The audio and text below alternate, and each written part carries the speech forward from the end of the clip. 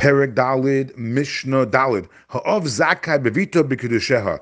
The Mishnah is going to tell us what are the things that a father is entitled to from her daughter who is a Ketana or a Nara. We saw already a number of things such as her income. We'll see other things here as well.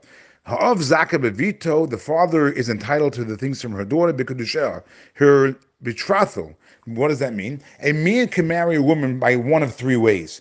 Either through kesef, money, something of value, like giving her a ring and saying Harei Amikudeshesli, or giving her a shtar, a document that says Harei Amikudeshesli, or the man has relations with her for the purpose of marriage. So any of those things can work. So the father is entitled to all three. What does it mean entitled to all three? So when it comes to the kesef, that's simple. He receives that thing of value. The shtar, the document, the father also receives it, even though it may not be worth anything, but he could use it, let's say, to plug a bottle, to use it as a cork. When it comes to bia, having relations, it means that the father can instruct somebody with the man's will to go ahead and have relations with his daughter for the purpose of marriage. So he's entitled to all three things.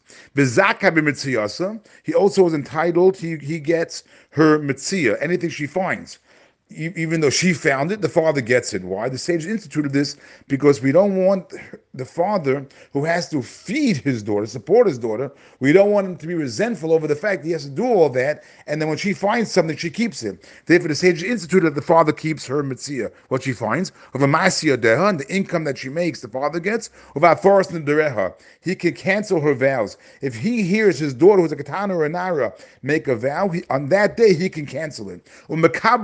Gita, if the husband gives her a get, he receives the get. He gets that document. Now, again, it's only if she's a katana or a nara. If katana and nara, also, if she was married and had nisuin and then got divorced, then the father would not get that get. He wouldn't get any of these things mentioned in the Mishnah, because all of these things are only if she did not have nisuin yet. If she has nisuin, then she's not under the jurisdiction of her father, and then she would not, then the father would not get the get either. The eino ochel peris bechayeha, and the father does not eat produce in her lifetime. What does that mean? That we're talking about a case where the girl inherited, let's say, a land. So since she inherited this land, now if her father was alive, if her father was alive, which is the case, because we're saying the father can't eat from it, it's obviously she's not inheriting the father. So she's inheriting her mother's father, the Rav tells us. Her mother died, and then her grandfather died.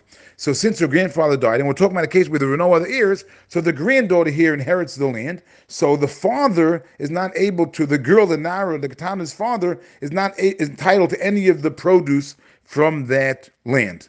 What he'll have to do is he'll have to go ahead and put it away in a trust for her, because the father has no rights to it. And then what does it mean in her lifetime? Because if she does die and she doesn't have a husband, then the father would inherit everything she owns. Then the father would get it.